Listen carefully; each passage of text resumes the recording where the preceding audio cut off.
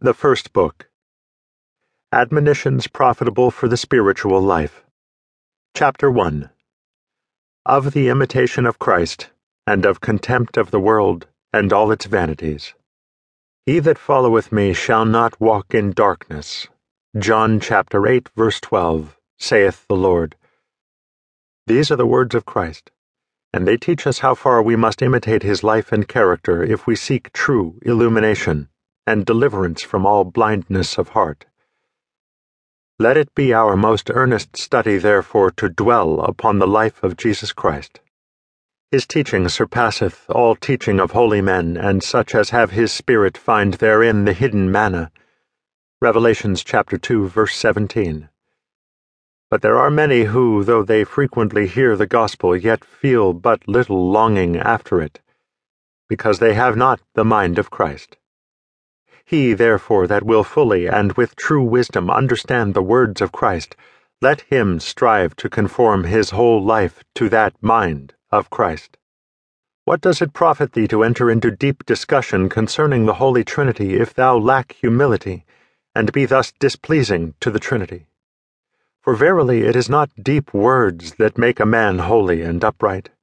It is a good life which maketh a man dear to God. I had rather feel contrition than be skillful in the definition thereof. If thou knewest the whole Bible, and the sayings of all the philosophers, what should all this profit thee, without the love and grace of God? Vanity of vanities! All is vanity save to love God, and him only to serve. That is the highest wisdom, to cast the world behind us, and to reach forward to the heavenly kingdom. It is vanity, then, to seek after and to trust in the riches that shall perish. It is vanity, too, to covet honors and to lift up ourselves on high. It is vanity to follow the desires of the flesh and be led by them, for this shall bring misery at the last. It is vanity to desire a long life and to have little care for a good life. It is vanity to take thought only for the life which now is, and not to look forward to the things which shall be hereafter. It is vanity to love that which quickly passeth away, and not to hasten where eternal joy abideth. Be ofttimes mindful of the saying.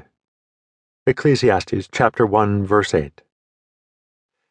The eye is not satisfied with seeing, nor the ear with hearing.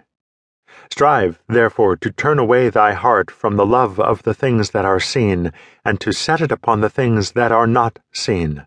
For they who follow after their own fleshly lusts defile the conscience, and destroy the grace of God.